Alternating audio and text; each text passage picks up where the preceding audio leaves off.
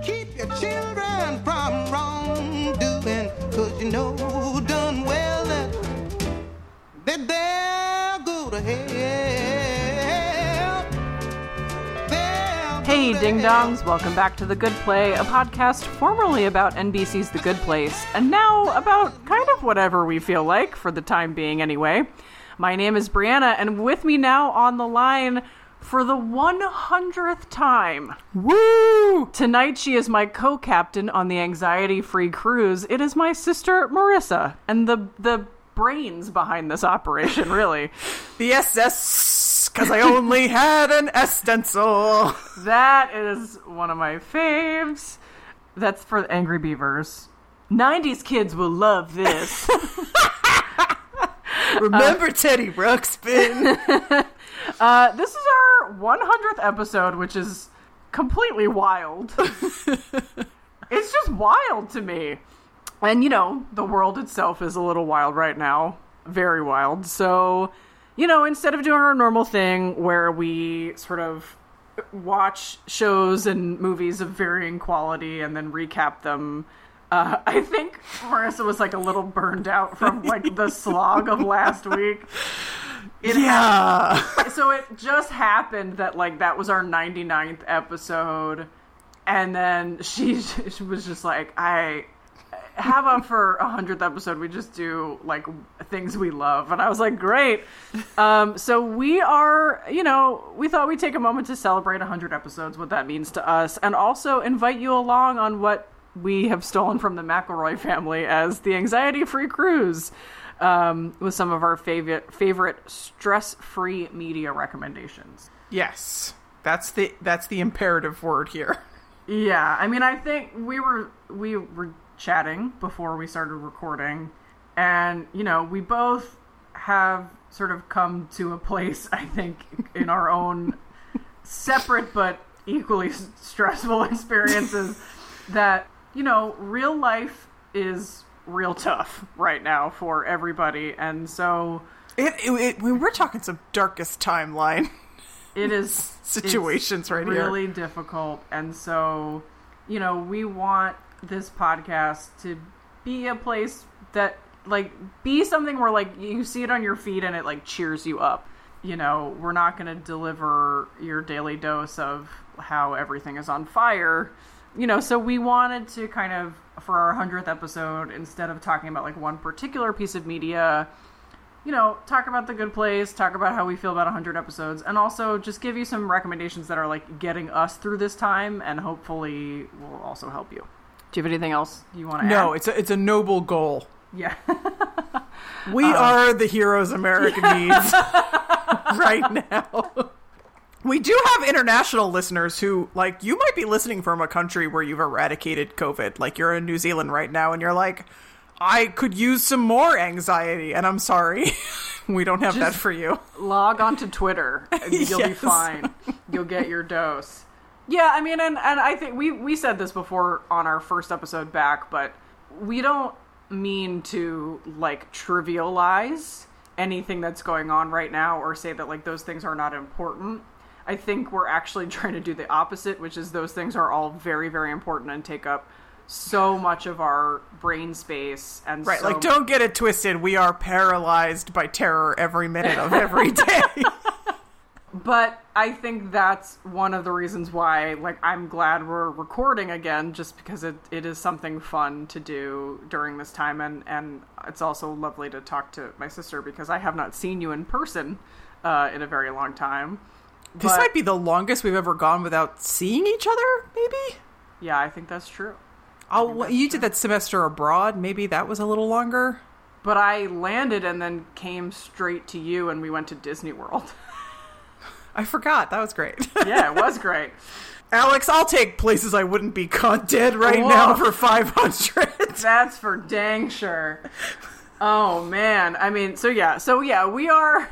But also, we want to just, like we said, we want to just give you a place to be that, you know, I think Marissa talked about this on our first episode back when we did the Princess Diaries too, was just this sort of idea of, like, you know, you're at home, you might be by yourself, but even if you're with other people, like, there are times when, you know, the spookies get in there, and you just need other voices to come and say soothing things to you, and so that's what we're aiming to do. It's especially funny because Spooky was our childhood dog. Yeah, that's true. That's our dad was, I talked to him after July 4th, and he's like, I'll tell you, I'm glad Spooky isn't alive anymore, because we had some fireworks in this neighborhood, and he would have been really having a hard time. And I was like, you should come to Brooklyn. Spooky's been dead for 30 years, by the way. It's been a long time, yeah. But he was attached to that dog, so. Yes. Before we jump into our recommendations, first some housekeeping. You can find us on iTunes, Google Play, and at goodplay.cast.rocks. Please rate and review us on your podcast app of choice. You know, I think it would be really nice if we got some rates and reviews in honor of our 100th episode.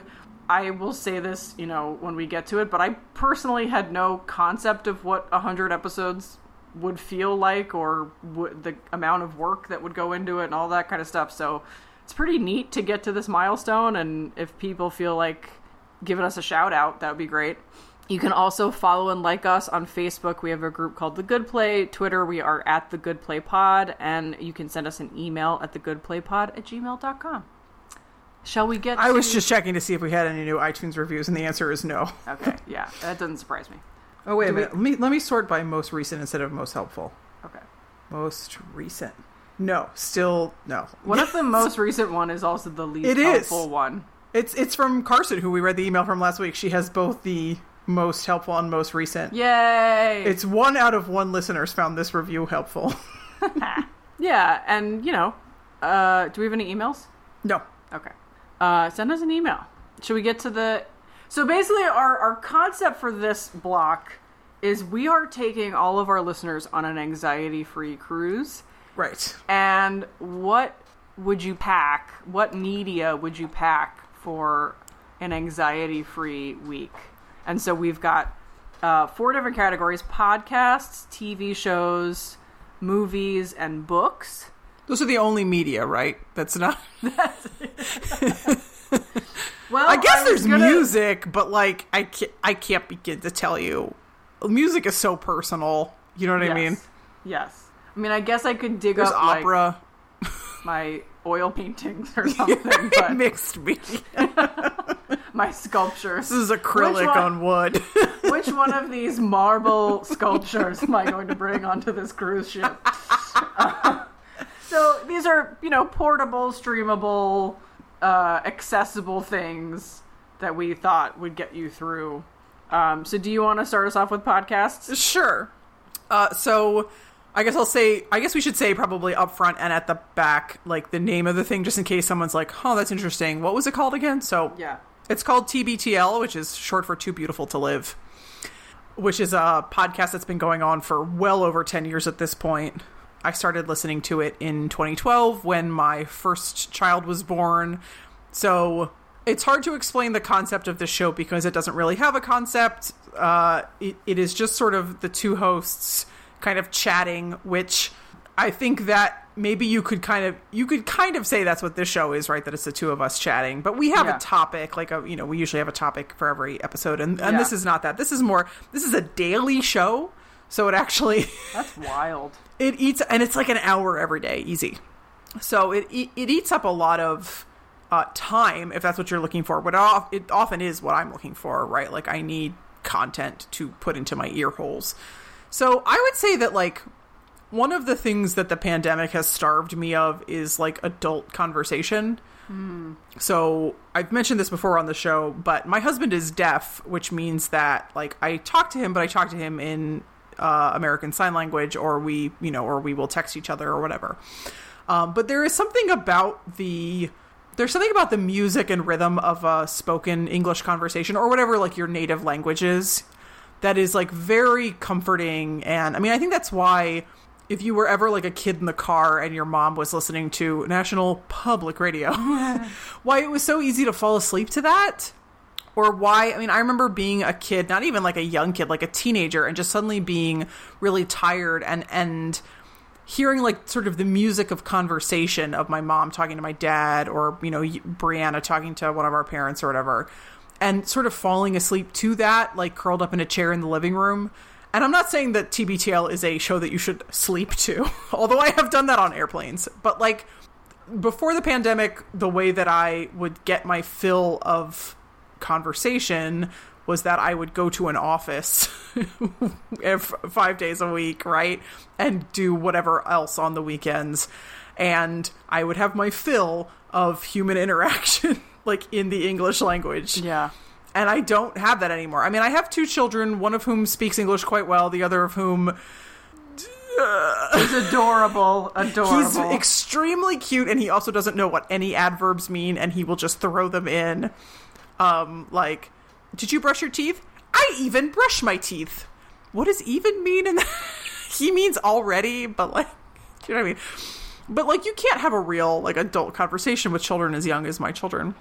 And the thing that TBTL has given me, I mean, it's given me a lot, but the thing that it has given me is like these very familiar voices chatting about things, and it is almost entirely anxiety free. I'm not saying they never talk about, I mean, they talk every single day, right? So sometimes it's going to be like, today I went to the grocery store and somebody wasn't wearing a mask and it gave me anxiety, right? So I'm not saying that this is completely, you know, divorced from the realm of reality.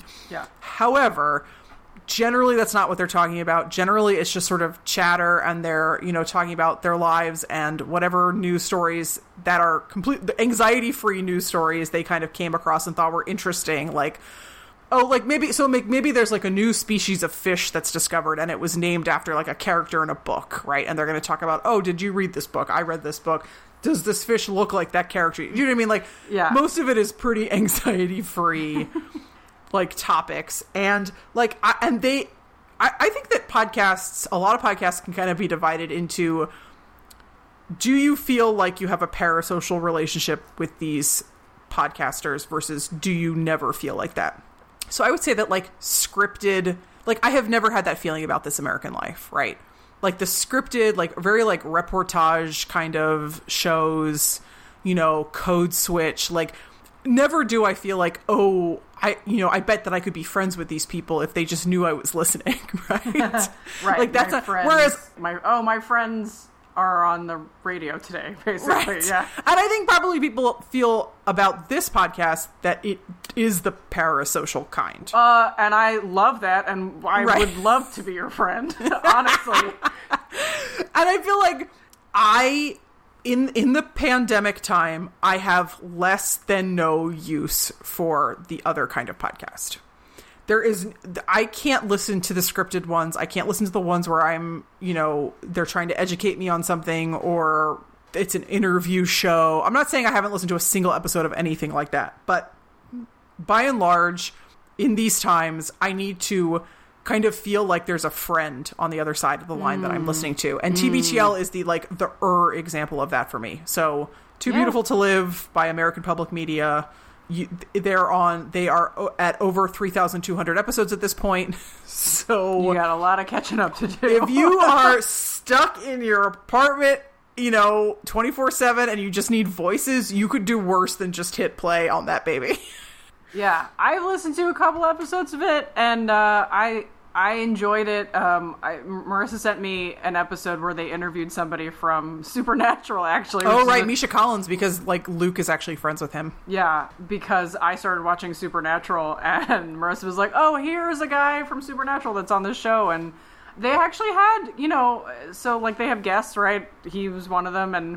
It's very rare, but they do it. They have a guest maybe, like, once every 2 months. But it seemed like they had a really good rapport, and it was a fun show.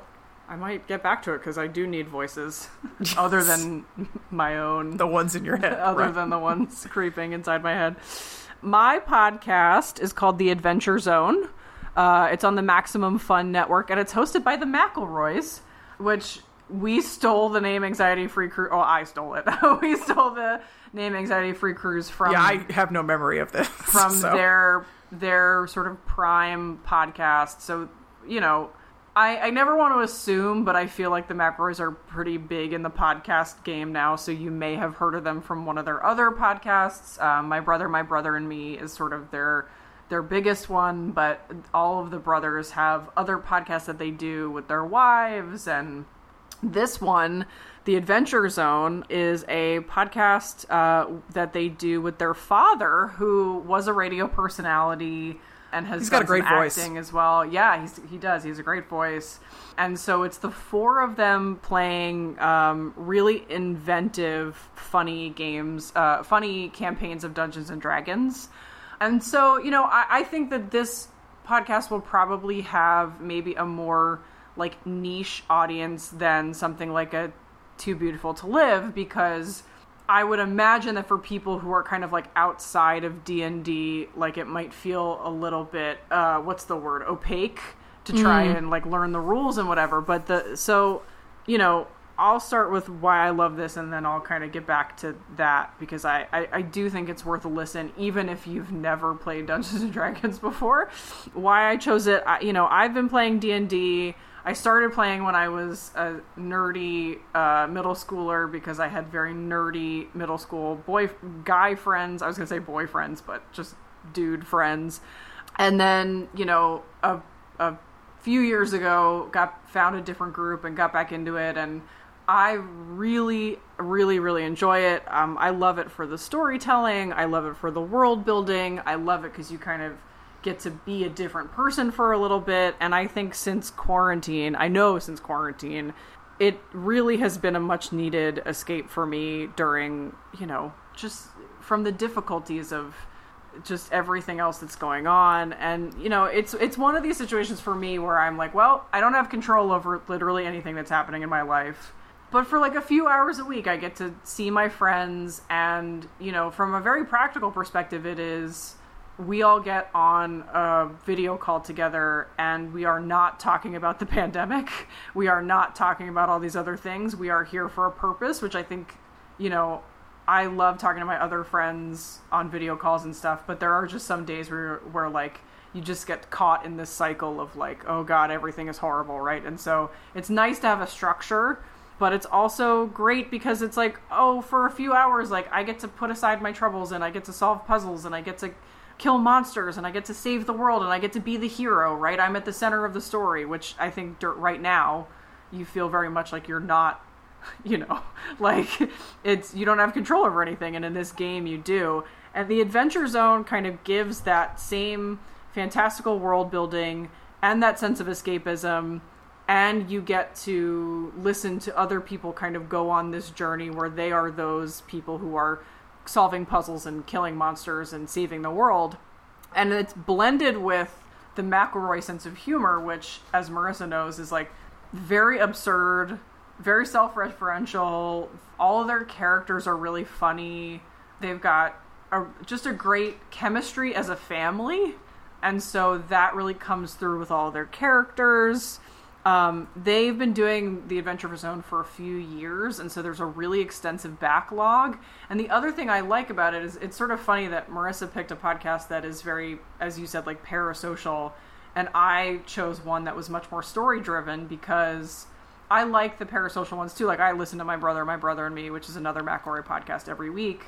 But for me, it's also nice to kind of click off and go into a narrative mode, like a story, it's not a stakes-free story, because D&D is like, you're always trying to figure out like what evil plot is behind this thing that seems innocuous or whatever. But so it's not a totally stress-free story, but it's such a fantastical story that I don't have to actually worry about anybody in the story, right? And so they have a really extensive backlog of this, and the storytelling is fantastic.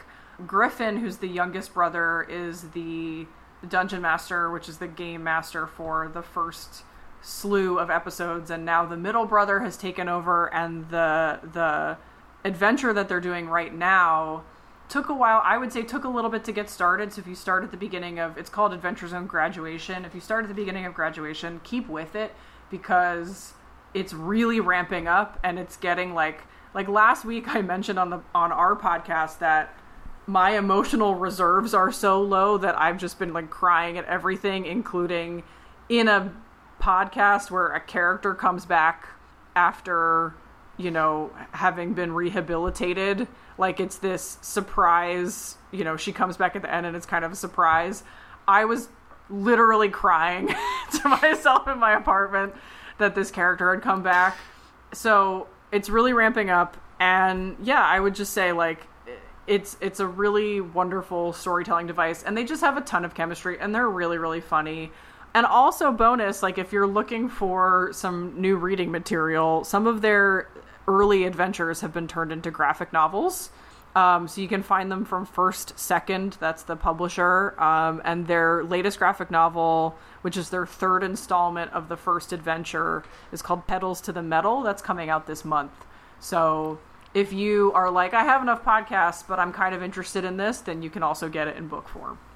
I love that it's called Graduation, because in my head it's now, I've been waiting on this my whole life. Yes. I mean, Kanye West is a whole other story. But things we are not talking about. Before we get to TV shows, like, one honorable mention, if you're into Dungeons and Dragons, like, I think the McElroys are a little bit more accessible if you've never played D&D, but you just, like, want to listen to, like, a really fun story.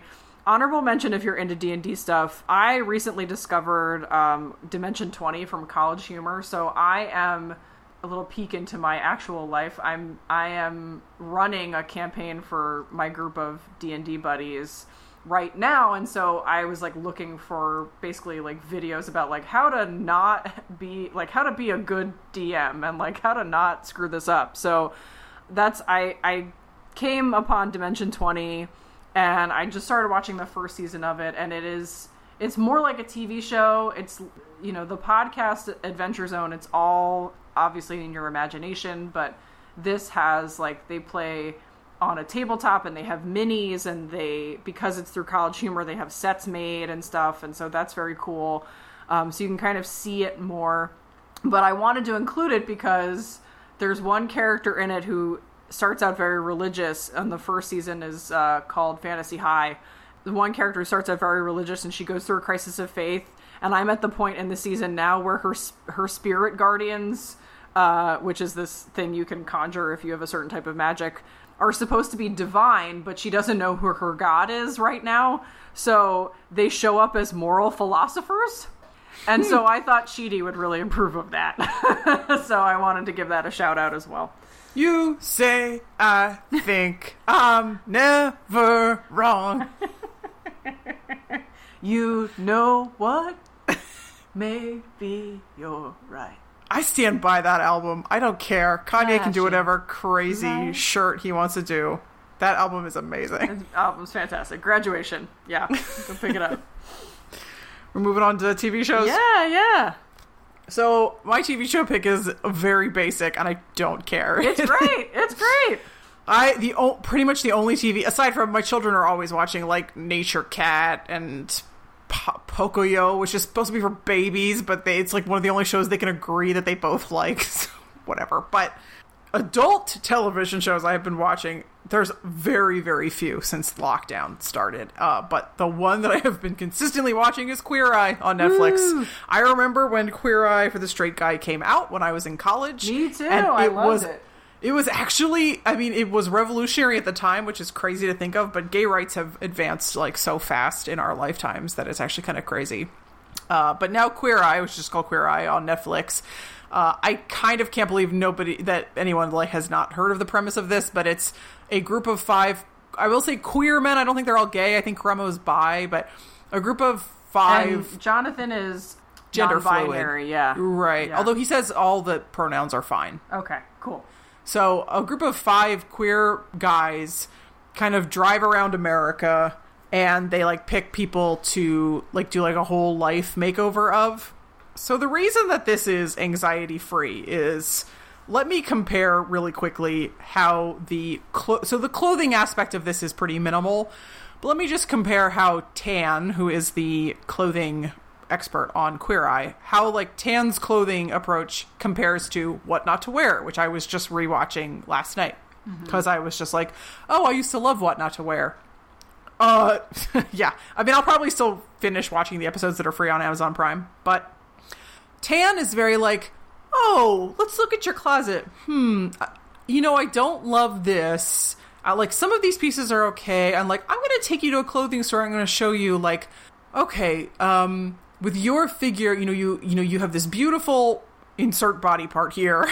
And, like, I really want to accentuate that. And so, like, let's put you in some outfits. Like, look how amazing this is. Like, oh, and this doesn't fall right, and that's fine. It's $5 to get this tailored. And, I'm just going to show you, like, tailoring is really great. And they don't spend an inordinate amount of time on the clothes on Queer Eye, but it's part of the makeover.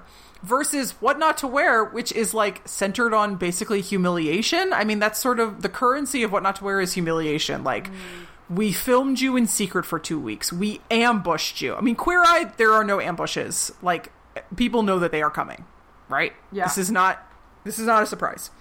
What Not to Wear, people are getting ambushed in surprise. They are nominated by their friends who usually say pretty unkind things about them. Right. In the Queer Eye nomination process, people are like, we just want our mom to know how special she is. Right, exactly. Yeah. I just think this is a really useful comparison here, because I think, fashion makeover shows are pretty common, and the way that they got people to watch was, can you believe, they force people to put on their worst outfits. Can you believe how terrible this person looks in it?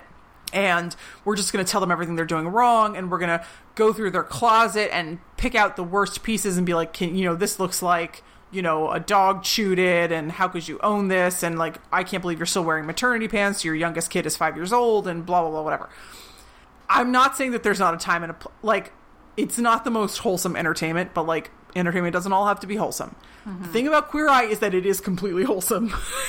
It's like wholesome, uplifting, like, up with people, yes. Acceptance, positivity, vulnerability, facing the things that are most difficult in your life, and just, like, facing them with grace. And the hosts often really, like, the hosts of What Not to Wear, like, you don't know anything about them from that show. Like, there's just, like, there's a veneer of, like, I am a television host, and, like, that is who I am when I'm with the people on this show. And, like, they are never going to know that, like, oh, I also had cancer, or my mom had cancer, right? Like, that's not happening.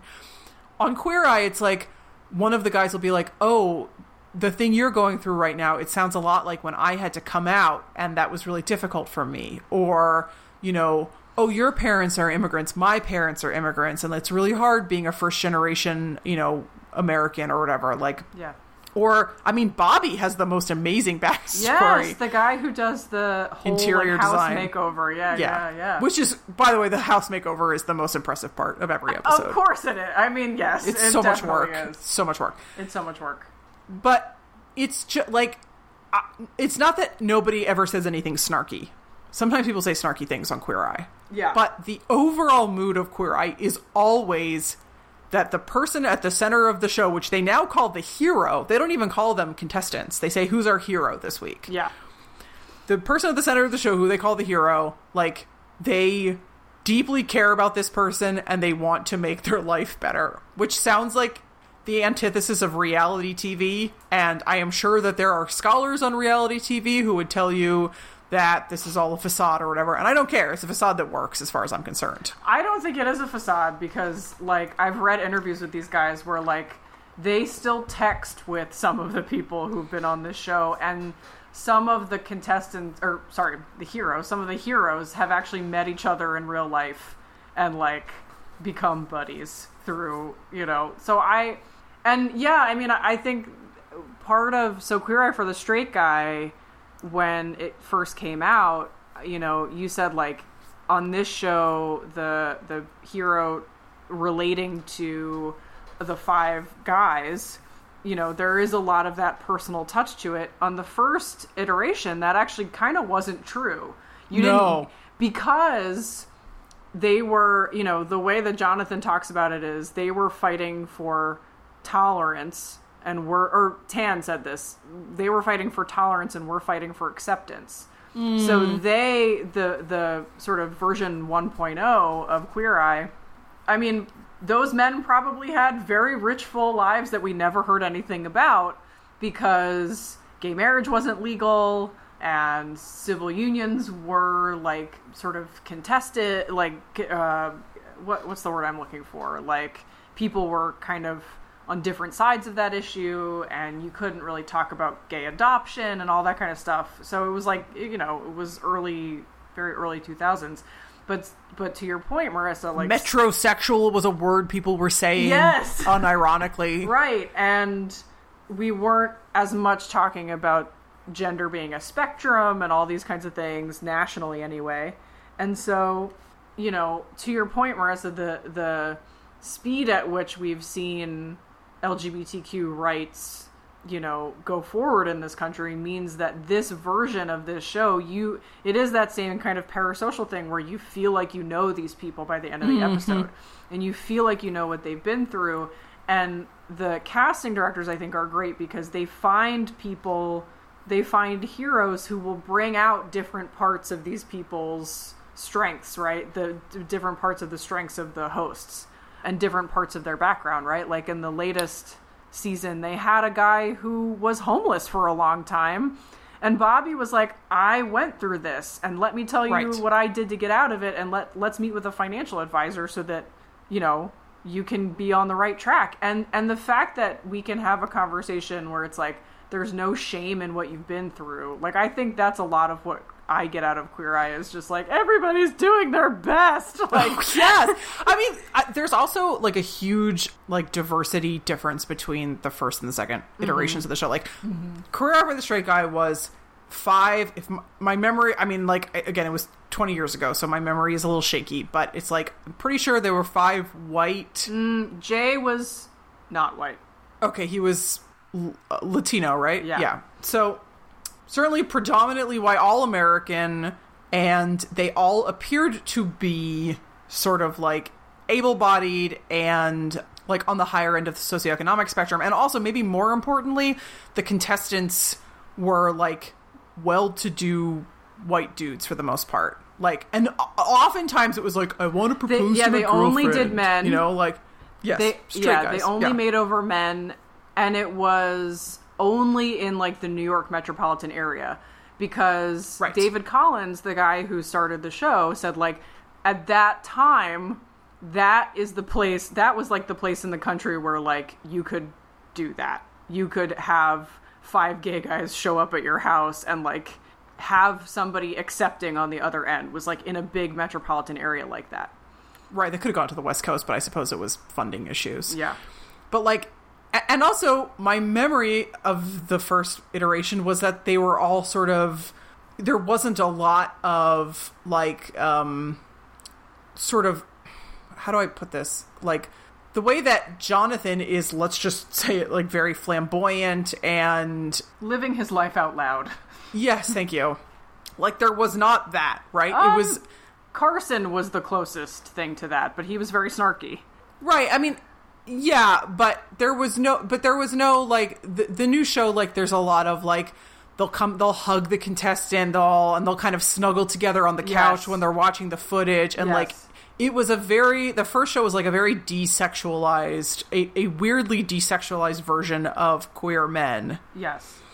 Whereas this is, like, no, like, it's part of who they are, part of, you know, they are in a queer culture, you know, which is a very distinct subculture. Yeah. And, you know, and Jonathan is HIV positive, and Karamo has adult children, and is African American, and Tan is, his family immigrated from Pakistan to England, and now he has immigrated from England to America himself. And his husband is Mormon.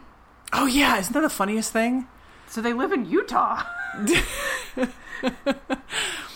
And so Bobby had this very, like, you know, maybe the original cast had interesting backgrounds that we just never knew about. But, yeah. And also, but, like, as I was saying, more importantly, like, the heroes of this second iteration, like, are they are not just white dudes in Jersey City, right? Right.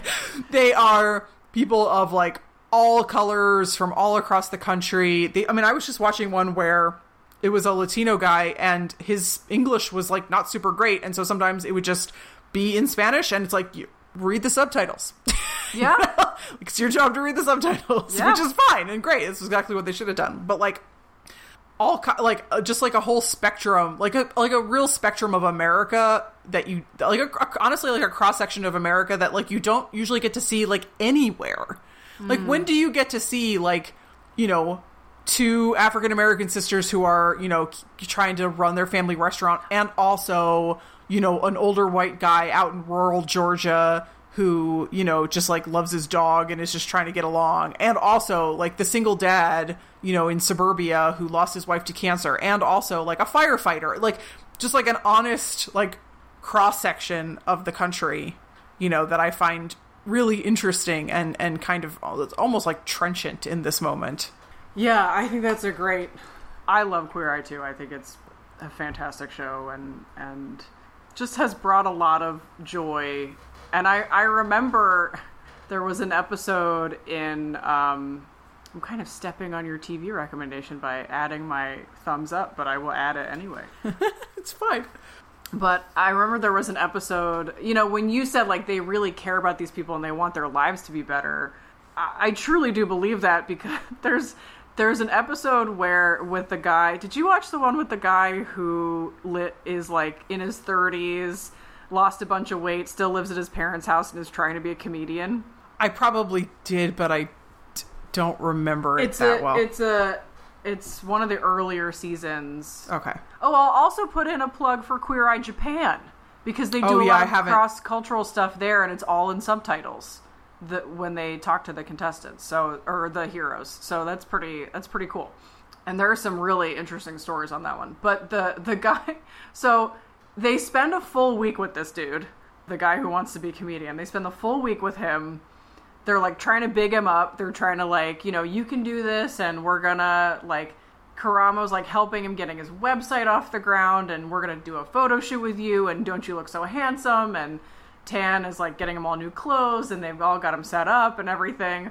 And, you know, how are you feeling? And so he goes to his show and he does his set, and you kind of watch some of the set, and it's sort of funny. And then comes off stage, everybody's like, you were great. And then he starts talking to a girl, and all the Queer Eye guys are sitting on the couch like, who is that? Did he mention a girl to anybody? And they're all like, no, like, who is this? And then at the end of the episode, he asks this girl out on a date, and she says yes, and the Queer Eye guys flip out, like legitimately flip out, and then they kiss at the very end of the episode. And there are like gifs of this where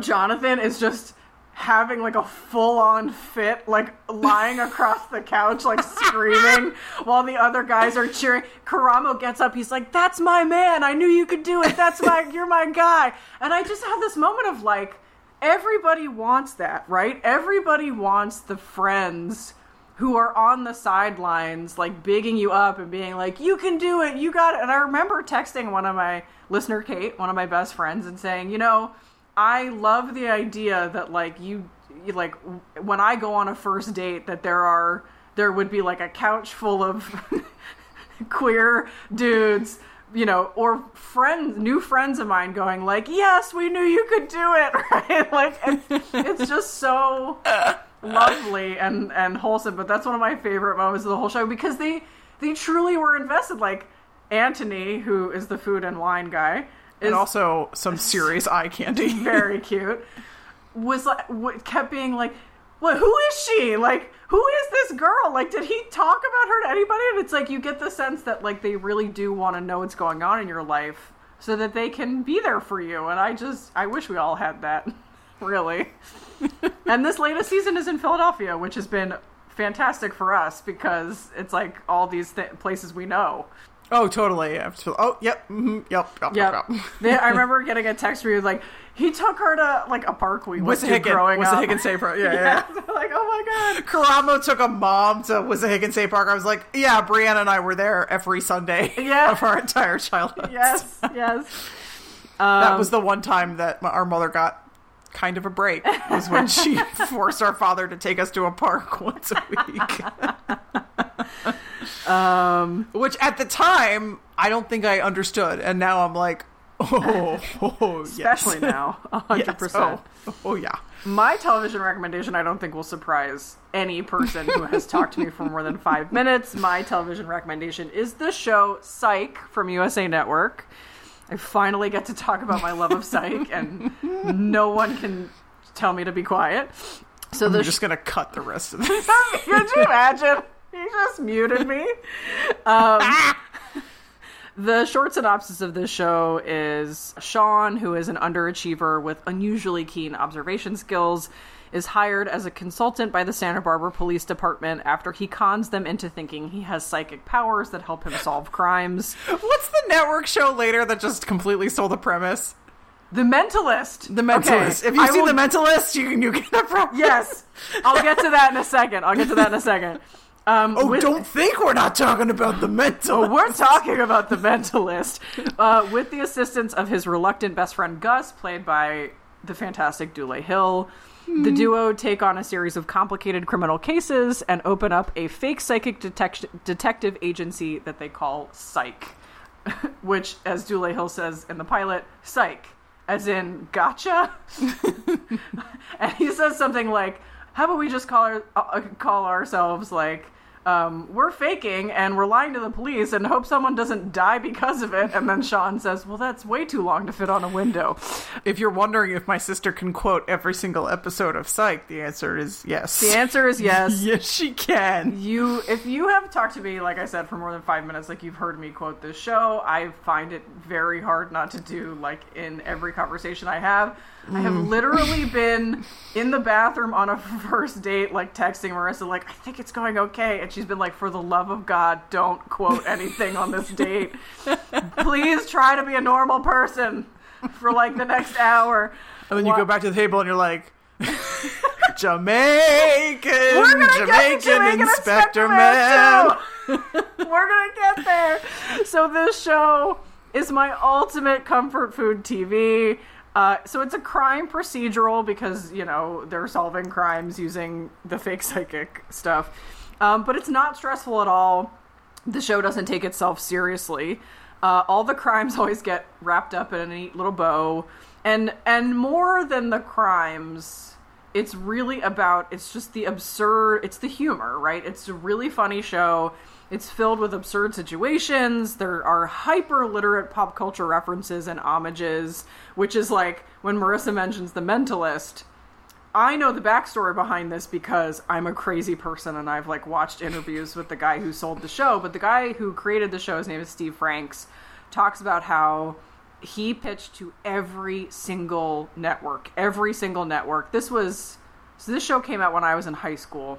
Jeez, is that true? Senior year of high school. So they're having their 14-year anniversary. They just had their 14-year anniversary of going on air. Criminy. Yeah, so this was, you know, maybe 15, 16 years ago. He pitched to every single network. They all turned him down except for USA, which at the time was really building up its stable of, like, blue sky programming. If you've listened Characters welcome. Right. If you've listened to our episode where we talk about Playing House, it was sort of in that same era. And that's where we get, you know, like, Royal Pains or, you know... Blue Bloods. No, not Blue Bloods. Monk. There's a jungle out there. Necessary Roughness, like those kinds of shows. Beach Law? Was that one of them? Beach Law? Yeah, Beach Law becomes the amalgamation eventually. But so USA took a chance on him, and he always talks very highly about the network. But what happened was basically that a lot of these networks who turned him down said, you know, there's no audience for this show. It's, like, completely absurd. A guy who is, like, a fake psychic or is really good at solving crimes, but he's not a police officer. Like, that doesn't really make any sense. By the way, that's basically the concept of Sherlock Holmes. So, like, yeah, a guy who's really good at solving crimes because he notices things, but he's not a police officer. Who would ever make that the most beloved piece of culture of the 19th century? Right. I think Sir Arthur Conan Doyle would have something to say about that. But so then one of the networks that passed on Psych several years later started up a show called The Mentalist, which is essentially the same thing, but it's not a comedy. Right. It's this very self-serious very nonsense. self-serious nonsense. So when I talk about self-referential humor on Psych and the homages and the hyper-literate pop culture references, they talk about The Mentalist a lot. Because it's their way of jabbing back. Like, there is an episode where one of the characters is going undercover and she has to fill out a fake dating profile. And she puts her favorite show as The Mentalist. And another character says, like, that's kind of a lame favorite show to have. And then Sean, who is the fake psychic on the show, says, like, why would you even say that? Have you even seen The Mentalist? It's a great show. Like, it's just, they really play with it. And there's another time where they have to, it's what Marissa said, where they have to introduce themselves to a third party who's like, you know, I'm a psychic, I'm with the police department, but I'm not a cop. You've seen The Mentalist, right? And the character goes, yeah. And he goes, it's like that, only that guy's a fake, but we're real. I mean, if I was a fake psychic, it would be the exact same show, like a virtual carbon copy. So they just dig their nails in. And I think this show really rewards people who are interested in, like, those pop culture nuggets or those little, like, self-referential beats and things like that, because the fandom is just, like, basically all about that. And I will say, too, like, Marissa and I love a lot of things where we love the piece of art and then the fandom kind of can get toxic at times, right? Star Wars is a great example. Psych's fandom is the purest, fluffiest, most lovely people in the whole world. Like, for the 14th anniversary, people were donating food to their local food banks because Sean and Gus, all they do on the show is eat. Like, that's all they ever care about doing is eating. And so it's just a really lovely fandom to be a part of. And the other thing is, like, everybody on the show who made the show had, like, a great time doing it. They're all still friends. Like, the two main leads, who are Sean and Gus, James Roday and Dule Hill, became really, really good friends on the show. They are still friends. This cast will still do reunions. They did 8 seasons plus a musical episode, and then they came back a couple years later to do a movie. The next movie is actually coming out on the 15th of July. Wow, I can't believe this is the first I'm hearing of this. I've been tweeting about it. I don't know where you've been. I'm free Twitter. But the next movie is coming out, and basically the cast and creators have said, as long as people want us to make these movies and want us to, like, inhabit these characters, we'll do it because we love it. We love you guys. We love the show.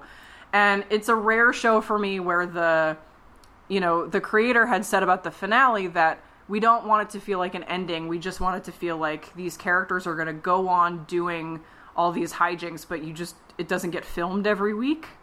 And that's really what the finale felt like. And then they've been able to come back and do these movies that really feel fun, and they don't feel like, they're not in it for, like, the cash grab, because it's, it's this very weird niche show. Can I just interrupt for a second? Yes. Obviously, Queer Eye is on Netflix. I think I said that. Where do people get a hold of Psych? So if you're like me, you have the DVD box set. If you're not, let's assume if you're not, if you're like listening me, to this being like, oh, this is a thing I might want to look into. They don't own the DVD box sets already, because then this would not be a conversation they needed to hear. I believe it's Amazon Prime now. It used to be on Netflix. But you know what? I think that answer will change soon, because the newest movie is coming out on NBC's streaming service. Which is what? Peacock. I've literally never heard of that. So it's launching on the 15th, and this is one of the first things they're doing. Ay, Gewalt. So, do we really... The fragmentation is crazy here. I agree with you, but I would wait. I might look into it if you really want to start watching it. I think you can start watching it on Amazon Prime. But honestly, go on eBay and buy the DVDs. It's probably cheaper. Yeah, and, it's just a fantastic show. It's 8 seasons. They did a musical episode. If you're a fan of, like, basically any pop culture reference they probably have for you, they did, like, a Twin Peaks episode. They did a Fast and Furious episode. They've done all kinds of, like, supernatural phenomena episodes. It's a lot of fun. And the last thing I'll say, because I know I've, like, talked... I'm actually surprised I've been able to talk this long about it without you being like, and moving on, is, one of the things I am not qualified to like talk about this in any educated way about like the television industry or the way that we've talked about race in this country, and that is certainly like a huge issue right now. But one of the reasons that I really like this show is because this show, you know, came out, like I said, 14 years ago. So think about the TV landscape 14 years ago. Basically everybody was white, and there was not a lot of shows that had a lot of diversity on it. And I'll put it to you this way. I think this show, it is not a serious show in any way, shape, or form. But what it does is it low-key tackles conversations about race because of Dule Hill's presence on the show and the fact that he is a co-lead along with James Roday, who... I mean, James Roday is Latino, right? That's right, he's Latino. But he plays a white character. He has white parents on the show. He plays a white character. He actually, that was something that the show gave him a platform as an actor to talk about basically the Hispanic erasure that he went through during, like, when he came to Hollywood. They basically, his real last name is Rodriguez, and his first language growing up was Spanish. And they did a telenovela episode, right? They did a telenovela episode where he got to speak Spanish, and he goes undercover at one point, he goes undercover one point as a character named Emilio Estevez. So, like, Jesus, I know. Show. They have, it's the greatest. It's such a good show. So it gave James Roday a platform to talk about, you know, he changed his last name to Roday for the way that Martin Sheen's real name is Ramon Estevez. He changed his name, but he said, like, they told me I had to do that in order to book gigs, and so I did it, and I was young, and I don't think I would have done it now. But the show gave him a platform as an actor to talk about that, and the show itself is really aware, because they had black writers, the show was really aware of the race dynamic, and they always play it for laughs, but, like, you know, Marissa brought up Jamaican Inspector Man, which is one of my favorite things to come out of the show. And that character is from their musical episode. They are investigating some spooky goings-on at a musical theater. They got Anthony Rapp of Rent for this episode, by the way. Sure, so did. He was really the bad guy, right? Yeah, he was the bad guy. They really pull... Oh, by the way, their guest stars are insane, and most of them come because Dule Hill has, like, mad connections. Right, because he was on The West Wing. Yeah. Oh, Richard Schiff is going to be in the new movie, by the way. He has a cameo. Dule Hill's phone is just like, it's just his contact list is just 8,000 people long. He's just texting them all like, hey, want to come be in our movie? I was listening. Yeah. Well, yeah. Anyway, we're getting off topic. But, so they go to this theater, and the show that they're putting on is like a Dr. Jekyll, Mr. Hyde kind of thing. And that's sort of the basis for the musical episode. And Dule Hill's character says, you know, oh, I'd love to be in your production. And the guy who is the producer or whatever is like, well, you know, sort of like a Victorian England type situation, very clearly trying to say, like, you're not white, so you don't fit into my view of this cast. And Dule Hill's character says, what? Black people hadn't been invented yet. But it's those moments where they just get to kind of like poke at the assumptions. And there's another, just very quickly, and then he gets the role and he plays it as a Jamaican person. Yes, he plays it as a Jamaican. Are his parents from Jamaica? Is that the situation? Yes. In real life. In real life, Dule Hill has Jamaican family, and on the show, Gus is 1/4 Jamaican. And the last thing I'll say about this is there's a runner in the show where Sean will say to Gus, don't be a blank. Basically, like, don't be a naysayer in this situation. Like, we'll figure it out. But he always says something really silly and really funny. Like, don't be the ribs that flip over Fred Flintstone's car. Or don't be the American adaptation of the British Gus. Or whatever stupid things come out of his mouth, right? There's one episode where he says, Gus... Yeah, this is my favorite. Don't be the only black lead on a major cable network. And, of course, he was. That's the whole point of the joke. And so I think when we're talking about, like, how to have representation on television, I actually low-key think that, like, Psych is really good about it. Like, they know how to, like, have these conversations with this voice and have black writers in the room who are writing black characters who are, you know, Gus is a very well-rounded character. He's really quirky. He's really weird. He thinks he's got swag, but he's really bad with women. Like, he's a really fun character, and he's not reduced to a caricature, and I think it says a lot about how ahead of the times they were. This came out, you know, like I said, 14 years ago. So that's the last thing I'll say about that. I'm very happy that I got to share my love of this ridiculous show with all of you. But I love it so much. Please start watching it. And if you do start watching it, tell me on the Facebook group. I can't believe I let you go on that long about Psych. It's a long time. I was very surprised. You'll cut it all out anyway. So, all right, movies. Yeah. On the Anxiety Free Cruise. What's going in the movie theater that has one person in it because it's anxiety free? This is a very basic pick from me. I love it. The 2005 film version of Pride and Prejudice starring Keira Knightley. This is the movie that if you were like, what movie, if you could only ever watch one movie again for the rest of your life, it would probably be this movie for me. Like, it is, so hopefully everybody knows Pride and Prejudice was a novel by Jane Austen. What? And it's been adapted a ton in various formats, and sometimes it's been modernized and updated and whatever. And, you know, Bollywood did a version. But this, to me, and like, I think purists would say the quintessential version is the 1995 BBC miniseries. Here's the problem with the 1995 BBC miniseries. Number one, it's a BBC miniseries, so that means they had no money. So, like, there's, like, no extras, and, like, the film quality is really low. You know, it's, like, those really rickety old cameras that they used to use somehow still in the 90s. And the other problem is that it is 6 Gregorian hours long.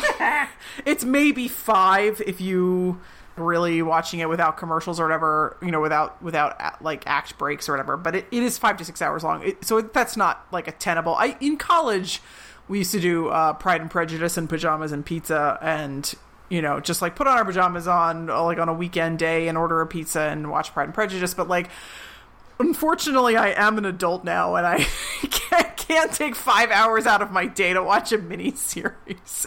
The great thing about the 2005 version, there's a lot of great things about it, but the great thing is that they have managed to capture like all of the essence of the book in the, like, a very normal movie runtime. You know, what is that, like 90 minutes or 2 hours or whatever? Like, does stuff get cut out? Sure. Is it stuff that you absolutely need to have in order to understand what's going on? No. Like, you don't need, well, actually, Mr. Darcy came and visited her 3 separate times, and, like, it's fine. Like, the miniseries is, like, slavishly faithful to the actual text of the book in terms of, like, representing everything. And the movie is a little more loosey-goosey, and yet somehow it still manages to capture the spirit of this book that I, like, really, really love. Because I do love Austen. Everybody in the movie is killing it. The actors are amazing. Keira Knightley plays Elizabeth Bennet, which is so great. I mean, you get to see, and I'm just going to say it, you get to see that Keira Knightley's actually quite flat-chested. Like, oh yeah, I mean, I knew that from Bend It Like Beckham, because I really... Right, good point. But in every, like, major, like, studio movie that she's done, basically they kind of costume her to make her look, like, more quote-unquote desirable or whatever. They hoist her up. Yes. In this movie, she is just allowed to look the way that she looks, and you can see that, like, she looks like just a person instead of, like, this impossibly beautiful, you know, like, Pirates of the Caribbean or whatever. I don't remember all the names. Donald Sutherland plays Mr. Bennet. Yeah. He's amazing.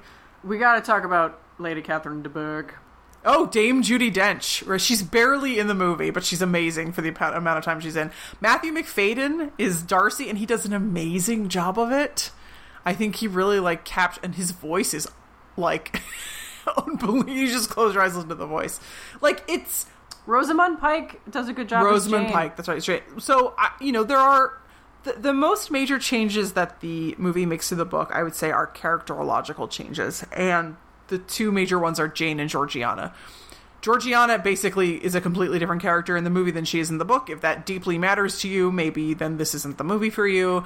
And Jane is, I would say, considerably different in the movie than she is in the book. She and Elizabeth don't have as close a relationship, and she's not as sort of like just completely sweet and shy.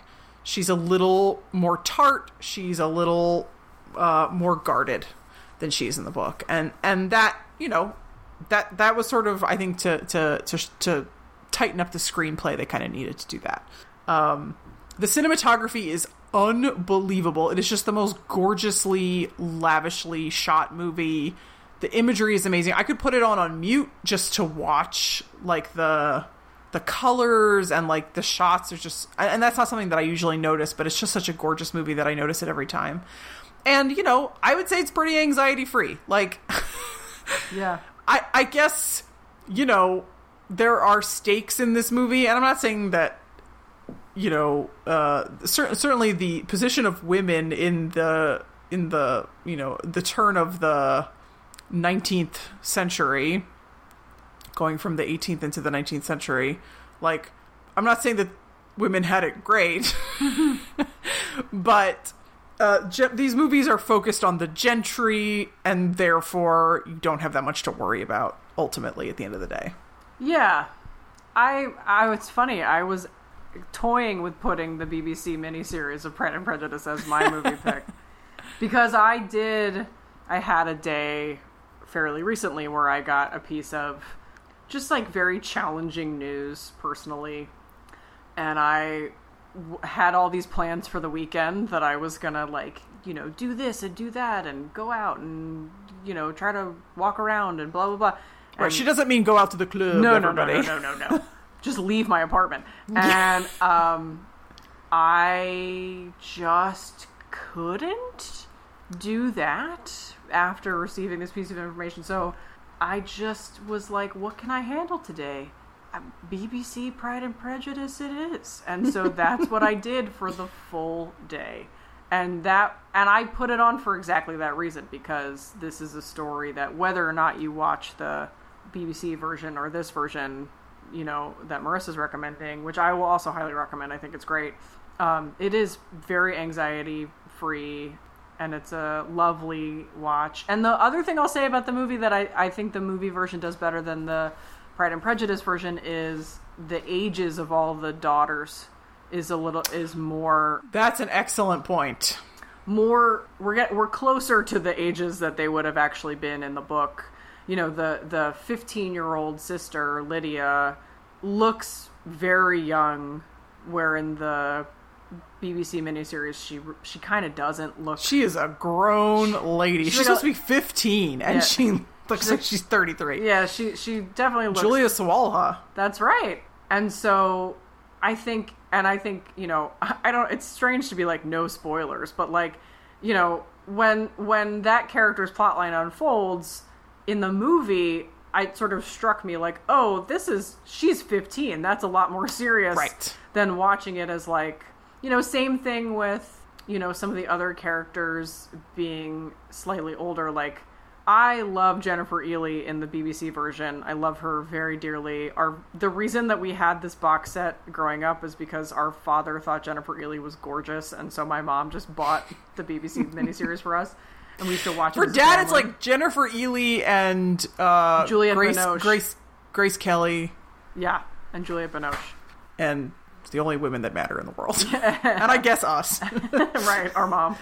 But when she says to Lady Catherine de Bourgh, like, I'm not 1 in 20, I'm like, I don't believe that coming out of your mouth, Jennifer Ehle. Like, I like you as an actress, but you're definitely you're not 20 years old. Yeah, that's such a funny tendency of, I would say it's like, it happens a lot in it's a lot in British stuff, you know, that the people are supposed to be extremely young and they are extremely not. And I don't know what that's about.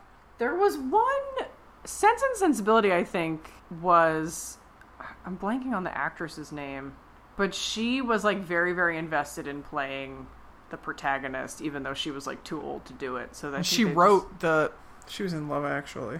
What's her name?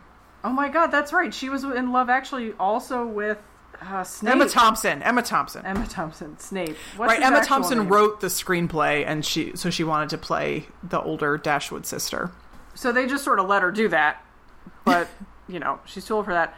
Who plays Snape? Alan Rickman. Alan Rickman. Now I'm finally putting together that Alan Rickman was in both Love Actually and this Sense and Sensibility with. I think they were like BFFs. That makes a lot of sense. Yeah, I completely agree with you with Pride and Prejudice. It's a really lovely book, and it's a lovely movie, and it's a beautiful adaptation, and I think Keira Knightley does a fantastic job. And, it's very pretty to look at, and the music is lovely, too. I really like the music. Oh, it really is. Yeah, the music's amazing. And the other thing I'll add is I think, to your point about them really doing a good job of capturing the essence of the book in that short runtime, is I think, as you said, like the miniseries is very, very like textual. They're sort of like, they go for the text of the book, but the feeling of it is a little bit more prim and proper. Yes, exactly. The movie has some moments where like you can really feel like the emotions, the river of the emotions is really running deep in these characters in a way that I don't think you get in the miniseries, which is really nice.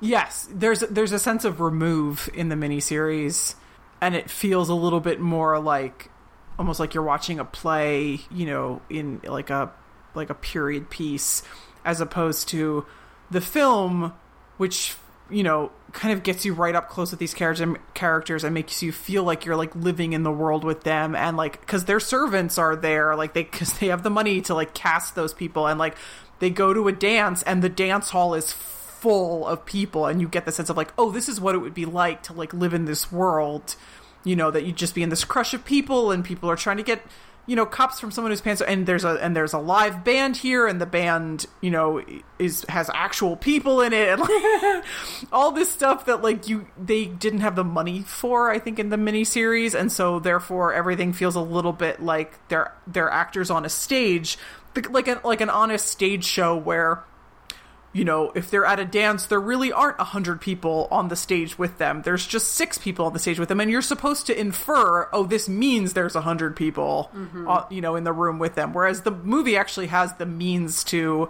portray, like, the real, what it really would look like, feel like.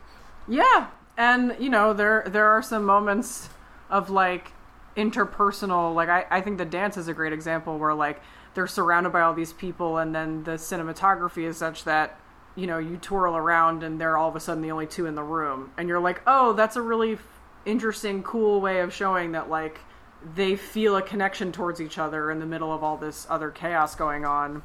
But in a BBC miniseries where they're being, like, very close to the text, they're not going to do something that's that kind of bold. Interpretive, yeah. No, I think that's a great one. My anxiety-free movie is like on the complete other end of the spectrum. My anxiety-free movie is Anchorman, The Legend of Ron Burgundy. Yes, it is. Short synopsis for you. Hotshot television anchorman Ron Burgundy, played by Will Ferrell, welcomes upstart reporter Veronica Corningstone, played by Christina Applegate, and I think what is her best role ever, into the male-dominated world of 1970s broadcast news, that is, until the talented female journalist begins to outshine Burgundy on air. Words cannot express. This movie is my original anxiety-free cruise. I want to you gotta tell the story. I want to set the stage for everybody. The reason I love this movie is because years ago, my freshman year of college, Marissa and I went to the movie theater back when you could go to movie theaters, and this is 2006. We saw the bleakest and most stressful movie ever made, Children of Men. That is a hard pass. That is a hard not recommend that movie. I mean, look, it's an excellent film. Is it? I don't even remember. I just remember being stressed out. It is an absolutely excellent film. I mean, I don't think that you could really levy a single technical criticism on that film. However, it is bleak AF. It is non-stop gray skies and sullen faces, and the world is falling apart, and it is just bleak AF. And so Marissa and I exited the theater, and the sun had kind of gone down, and it had been raining, and so we kind of exited into this gray sky, and Marissa, who has always been my favorite person, but in this moment really stepped up to the plate with that title. She said, we need two things. We need ice cream, and we need a really silly movie to kind of like wash the taste of that one out of our mouth. So we went to Cold Stone Creamery. Shouts to Cold Stone Creamery. That was right next to the movie theater. And then we went to am I remembering this correctly? We went to a Blockbuster Video? It was a movie rental. I don't know if it was that or the movies place that we used to have. Movies, right. So we went to a movie rental place, which, LOL. And she suggested Anchorman. I'd never seen it. And we went home and we watched it. And I've never laughed so hard in my life. And then Marissa got me the DVD of it for my birthday that year, and I just watched it at least once a day for like at least 2 weeks, just on my laptop in my freshman dorm, like watching this movie over and over again. And my college friends, some of whom will listen to this episode, my college friends know that like I spent the next 4 years just yelling out quotes to Anchorman on campus. I'm a lot of fun to be around. I don't know if you've noticed. And it truly is just, it's so funny. It's so absurd. The cast is insanely funny and has this amazing chemistry. And in addition to Will Ferrell, the other three guys on the news desk with him are Dave Koechner, Steve Carell, and Paul Rudd, who is like one of our favorite people. Paul Rudd is like the guy who is super hot and also super funny, and that's just like not fair. It's not fair that he gets to be both. But it's like he forgets that he's that attractive because he just will turn himself into these characters, and he plays Brian Fantana, and it's just my favorite. He's so funny.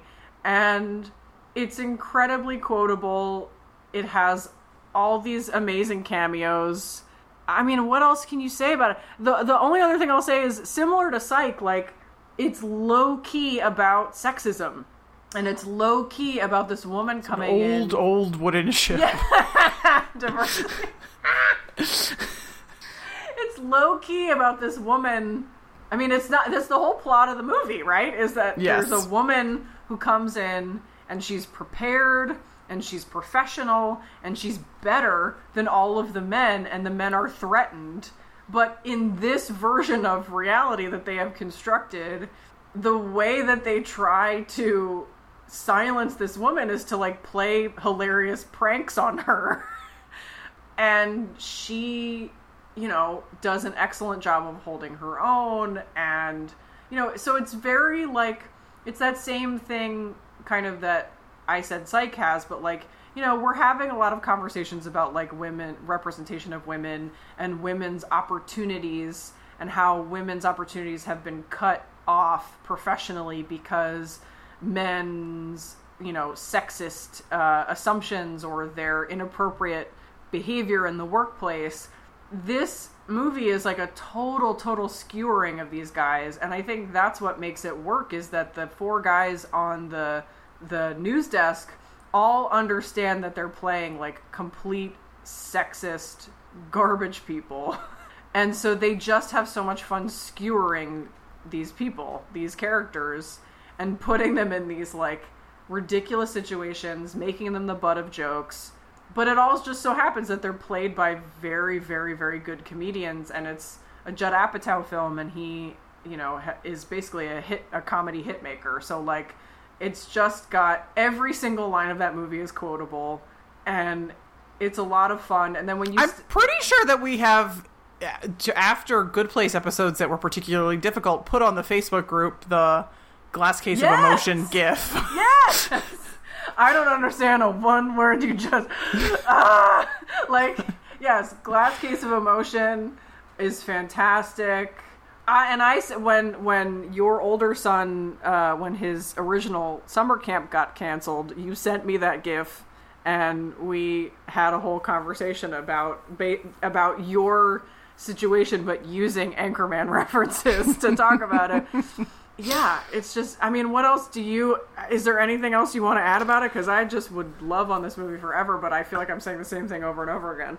I would just put a slight caution on it that it is like very profane, occasionally gross. Oh, yeah. Not as gross as some of the comedies in this genre, but there's at least one scene that if I were watching it, I would have to skip through because it's too gross for me. Yeah, it's gross. Adult content for sure. Yes, this is not what... You watch Pride and Prejudice with your young child. Please do not watch this with any person under the age of 17. No. Adult content for sure. Yeah, that's a good warning. But yeah, it is truly that is the genesis of my comfort watching is Anchorman. And I would say that it's better than all the other movies of its ilk. Like, the frat pack movies. Old school. Sure. You know, Step Brothers, yeah. Yeah. It's better than all those. Yeah, I agree. I mean, and I think some of it is just the premise is a higher concept premise than something like Old School. But it's the chemistry of the people, and Catherine Hahn's character is so great. She only has a few lines, but whenever I see Catherine Hahn in anything, I always think of her in Anchorman just saying, "Children, grow up," and it makes me feel great. If you need to laugh hysterically and not think that hard about something, watch Anchorman. Yes. That's a great. How about you kick off your books? Because I feel like This is what's very on brand for Marissa is that she has so many books that she couldn't pick one. So I'm going to start out with mine. Hashtag the struggle. I'm going to start out with mine, which is called What in God's Name? And it's by Simon Rich. The short synopsis... Who is hilarious. I've read his short story collection. He's hysterical, yeah. I have a couple of his short story collections. He was a writing partner of John Mulaney's on Saturday Night Live. He also wrote for Pixar for a while. So he has a really, pun intended, rich background of storytelling and humor. And I had read a couple of his short story collections, and I found out he had a novel coming out, and so I bought it, and that's what this is. It's called What in God's Name? The short synopsis, so the reason I picked this, I'll kind of put it up front, is that it's sort of my closest to The Good Place. My closest recommendation to The Good Place. If you're missing The Good Place, this is like a good book to read.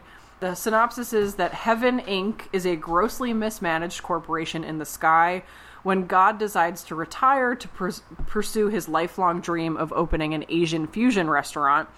He also decides to destroy Earth. Craig and Eliza, two underpaid angels in the lowly department of miracles, strikes a deal with their boss. He'll call off Armageddon if they can solve their toughest miracle yet, getting the two most socially awkward humans on the planet to fall in love. So this is a really, really funny read. It's very funny. It's very relatable.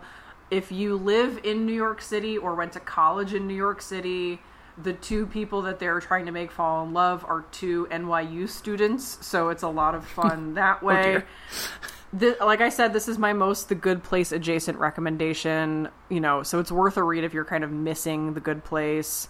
And the reason it's sort of similar to me is that it has some of the same kind of like zany takes on the afterlife that The Good Place does. For example, the afterlife is kind of run like a corporation. Some of the employees are phoning it in. Other ones are really serious, but they're not that effective. God is ultimately useless, and it's up to people who are lower on the totem pole to save the day. So like all those things are at play. You also kind of have like the human element, it's not going to make you break down in tears the way that The Good Place did. I mean, especially towards the end, it doesn't ask the same really big questions about like God and existence and like what we're all put on earth for. But given its premise, it does kind of have the similar message that like love is the thing that will save the day. Love is the thing that is like worth fighting for, and it's a miracle, and we should all sort of strive for that in our lives, whatever that looks like for you. In this case, it's romantic love.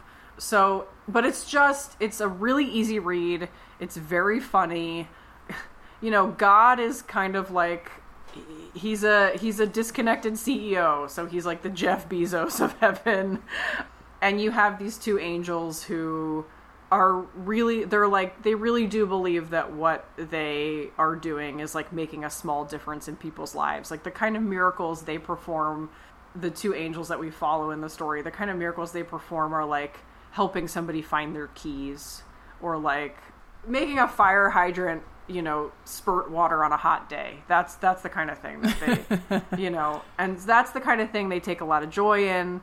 And so, it really is. So there is also that sort of recognition and enjoyment of like all the little things in life. And so, yeah, I mean, I'm not going to be as effusive about this as I was about my other, few recommendations, just because this is not something that I have like a deep and abiding, like long time love for, but it is a very funny, relatable, interesting read. And Simon Rich is also just a very funny person himself. So if you like this book, he's got a bunch of other short story collections and a whole body of work on SNL. So yeah, I mean, I definitely think it's worth checking out. And I think especially given its connection, its sort of themed connection with The Good Place, I wanted to include it. I'll have to put it on my list, although I just checked and it's not in my library, so that's a problem. Okay. Boy. So I don't think we've ever really talked about this on the show, but like I am like maybe my first and foremost identity before I was anything else was like a reader. Like I read extremely early and I read everything. I read the back of cereal boxes and it made me late for school, and I just read, I read under the table in class and got in trouble and all that stuff. So like read at the dinner table.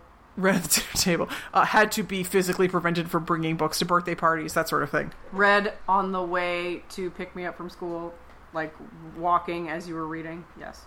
Yes. One of my favorite photos of myself is I'm performing as a bridesmaid in my oldest friend's wedding, and I'm in my bridesmaid's dress, and I'm all like done up with the hair and makeup, and I'm just like curled in a window seat reading Hunger Games, because the bride knew me well enough to know that I would want to read Hunger Games, but also was foolish enough to lend it to me on the day of her wedding.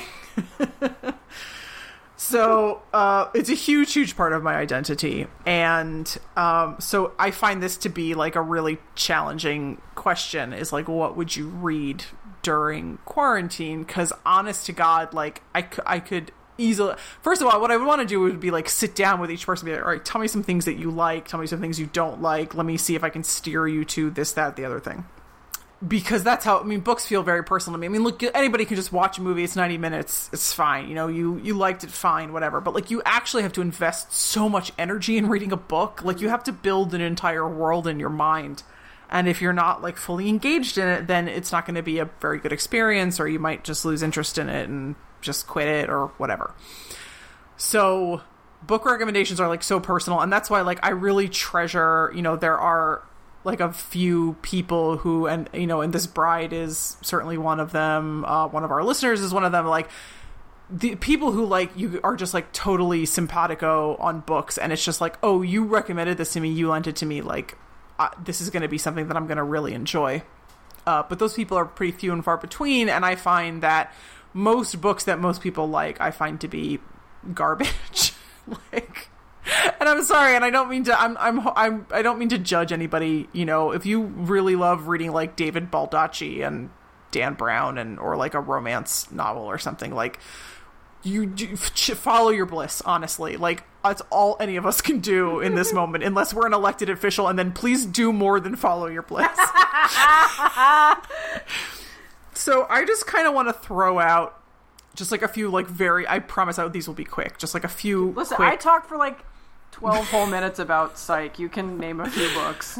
So, Naomi Novik. So my recommendations will certainly skew like sci-fi fantasy, because that's my my preference. But like, Naomi Novik wrote a very long series called the Temeraire series that is basically Master and Commander but with dragons. She also wrote 2 amazing fantasy books called Uprooted and Spinning Silver. Those are both like excellent picks for lockdown quarantine.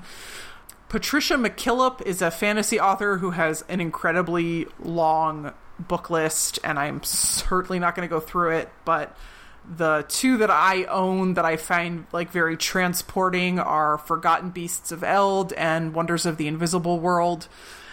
Melissa Caruso is an author who, like Naomi Novik, is a little newer. Patricia McKillop has been on the scene for a long time. So Melissa Caruso wrote a trilogy that starts with a book called The Tethered Mage, and that trilogy has finished, and now she has sort of jumped forward in time and started a new trilogy in the same universe. I just read that book, but the name of that book is escaping me at the moment. Those are good books so part of the problem is like anxiety-free books aren't really a thing. Like, but novels have to have tension in them or they don't work. Like, it's not like Queer Eye doesn't really have tension in it, right? And it does just fine not having tension in it because it's like reality TV, and that's like a completely different medium. I don't think that novels work without tension. So I don't think any of these books are like fully like anxiety free or whatever, but they certainly have nothing to do with what's going on in real life right now. Diane Duane, Duane, has a YA series called the Young Wizard series that has at least 10 books in it that is sort of like great sort of I would say science-based magic, which I know sounds really weird, but it is in stark contrast to a lot of magic systems where people just say funny words and things happen. This is like, oh no, like I have to change gravity a little bit in this one particular place, so I'm gonna kind of tweak this over here. I mean, using magic, but really skillfully done. I realize I'm recommending all female authors, and the honest truth is that I'm at a point in my life where I don't read a lot of books by male authors. I'm not saying that I don't read any, I certainly do. But for me, basically, the book either has to be written by a woman or have a female protagonist. A male author and a male protagonist is very unlikely to be interesting to me. I think the last one I read about those is the Name of the Wind, the 2 Name of the Wind books that came out. I kind of just want to say, like, if any of these books sound, like, at all intriguing to you, can you please just email us? thegoodplaypod@gmail.com, and I will email you back and we can have a conversation about books. I mean, this is not a book cast. It would take way too long for us to read books to do a podcast about it. But I find books to be my lifeline. I've certainly, I've read, I don't know, maybe like 20 books this year, which you have to give me credit for because I do, live with 2 small children. So it's very challenging. I know people read a lot more than that, but they generally have fewer small people tugging on their shirts all the time. I certainly haven't read that much, and I live with the voices in my head. I tried when I went through a long withdrawal period from books at the beginning of lockdown. I couldn't engage with any fiction at all.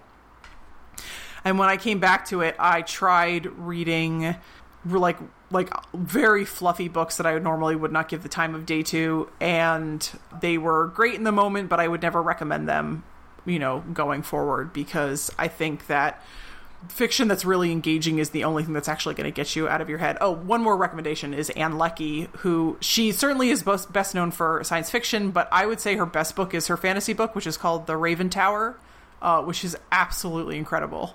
It's told from the point of view of a god who is also a very large rock, and it's also a retelling of Hamlet, and it's just incredible. So if you want to talk books, please get at me. HMU, thegoodplaypod@gmail.com. I was gonna say, I think Marissa, she's, maybe you could just find a hobby as a book concierge for people. Book concierge? Oh my god. The problem is I don't read enough. I don't read widely enough for that to be a legitimate career for me, right? There are entire genres that I'm I'm not touching that, right?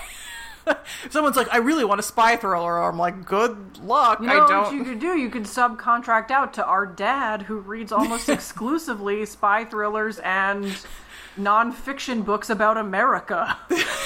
That's true. If you would like to read either a biography of Eisenhower or a John le Carré novel, you can talk to our dad. Yeah. Yes. And if you would like graphic novel recommendations, you can subcontract out to me. Sure. That's my... me and your firstborn have got you covered. Are you looking for an adult graphic novel, a young reader's graphic novel? We got you covered. I almost included a graphic novel on this list, but truthfully, like, the graphic novels that I love the most and that I would love to recommend to people are all anxiety. They do not belong on the anxiety-free cruise. They are much more serious and, sad sometimes and that kind of thing. So I don't have very many fluffy graphic novels, but they're all great. So if you need a recommendation. Gosh. So that we talked for a long time about those, but I think that was fun. Do we want to just at least briefly talk about like 100 episodes and thank our listeners? Crazy, doesn't it? It does seem crazy. There are not very many of you left, I'm going to say, like listeners. You're breathing rarefied air if you're actually hearing this. The 100th episode crew. I like it. Yes. We had a fairly good following while The Good Place was on the air. And I think a lot of people, understandably, after The Good Place was over, sort of was like, well, that's not a going concern, and kind of unsubscribed. And that is fine. We are now whittled down to only the most diehard fans of people who just want to hear our voices. Which is, I think that's the bonkers thing to me, is like, you guys stick around to just listen to us talk, which is really fun, but also like kind of crazy that the fact that we are entertaining to anybody but ourselves is sort of crazy to me, but in a good way. Because like we would have some of these conversations anyway, whether or not it was on air. And certainly, all of the movie conversations about all the theatrical release conversations would have happened regardless. And we just grew up around each other 24/7, and I'm just thinking about like our mom just walking in and looking at us and going like, okay, you're speaking a different language, I don't know, and then like walking out. So I think to have people who feel like we're their buddies, like that's really fun. And to want to listen to us just like gab about stuff, that's really fun. Yes. We're thankful to everybody who's listening. Yeah. All we, I think, will ever ask is for your ears. Like, we don't... Yeah, no. We're not going to ask anyone to help cover the costs of producing this. We're not going to ask anyone to... Folks, anything. Let me tell you about Casper mattresses. When I'm lying awake in existential dread, I like to do it on a Casper mattress. Yeah, that. So this is always going to be something... This is always going to be like a hobby that we're basically like spending money on. Yeah. Right? It's like belonging to a gym or something. And the only joy we get out of it is, that we have people who are listening and, occasionally will, write to us and say hi. Yeah, I mean, and I think too, like, for when The Good Place was on, I was really touched by, like, we are the psych of Good Place podcasts in that there are other Good Place podcasts, and we would just reference them and being like, we're not them, but we're still doing our thing over here. And, I was really touched by like the community, the little small but mighty community that kind of grew up around this podcast, and the emails that you guys would send us, or the messages that we would get on Facebook where, you'd bring in theories and share articles with us and have recommendations for other shows, and could we talk about this, and I think this character is going to go in this direction, and what do you think about this? Like, the fact that you were engaging with us on that level was really amazing. I mean, it fueled a lot of, I think, some of our best conversations, to have your input in the show. So thank you so much. Do we want to talk about like what The Good Place has meant to us, or did we do that enough in the... You can go back and listen to me sob about the finale if you want. I mean, I'll be honest, life feels like it's in survival mode so much right now that it's hard to think about big ethical questions and how do you want to live your life, because I don't actually get to choose how I live my life right now, by and large. But I will always cherish that show. I can't wait for my kids to be old enough to actually sit down and, like, understand that show. Like, my firstborn, you know, has watched some episodes with it. He loves the trolley problem one where people get hit with the trolley because... He's 7. He's 7. But he wasn't even 7 at the time, I don't think. But, you know, it's something that I can't wait to pass down to my kids. And that, to me, that's one of the highest compliments I can give that show. Yeah, you know, and the only thing I'll say is, you know, I was thinking about this, talking about the show in this context. And while I do agree with you that, you know, we're in survival mode a lot of the time now, and everything seems really harrowing, I think, you know, part of what, you know, not to get too ranty, but part of what I think is missing from a lot of the discourse around the pandemic and things like that is truthfully the question of what we owe to each other. And, you know, the moral questions around the value of life and, you know, what our communities do for us and what we can sometimes be called upon to do for the greater good and things like that. All those sort of really moral questions really are at the foundation of kind of what we're going through and what we are grappling with and quite frankly struggling with as a country right now. And so I definitely think there's a piece of that for me that I miss having a show that is grappling with those same questions, obviously in a different premise, but you know, I miss having that sort of weekly reminder to try and be a better person. I think a lot of us could use it. And the last thing I'll say is, you know, I think given the current circumstances, to have a show that really explores what happens after you die and the kind of afterlife that we want to believe in, and the kind of, you know, it's really wonderful. We've talked a lot about this on this show about our own beliefs about the afterlife and whether or not we believe it exists. We've seen a lot of death, unfortunately, worldwide and particularly as a country.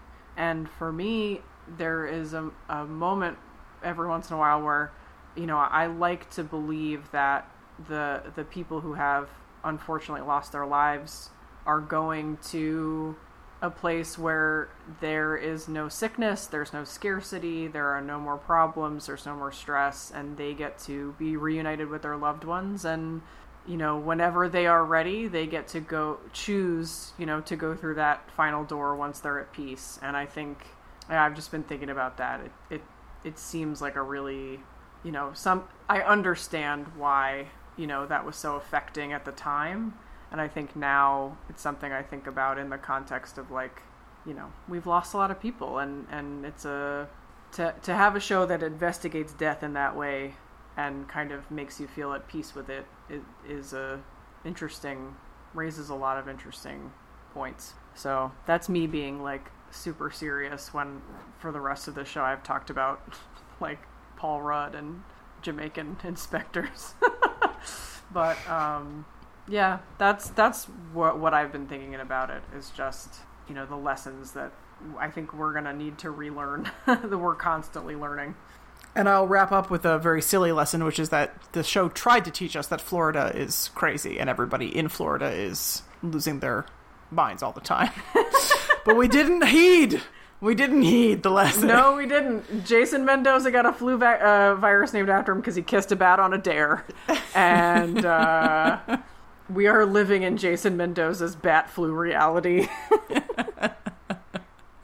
Okay, we don't know what we're going to do next week. We'll figure it out. Don't worry, guys. Thank you for sticking with us for 100 episodes, Ding Dongs. That's a big deal. It is. Man. Yes. And I guess here's to the next 100? Hey, I'm just stuck in my apartment, so whatever you want to do, we'll be here for you, Ding Dongs. We'll see you next time. Knock, knock, knocking on heaven's door. Knock, knock, knocking on heaven's door. Knock, knock, knocking on heaven's door.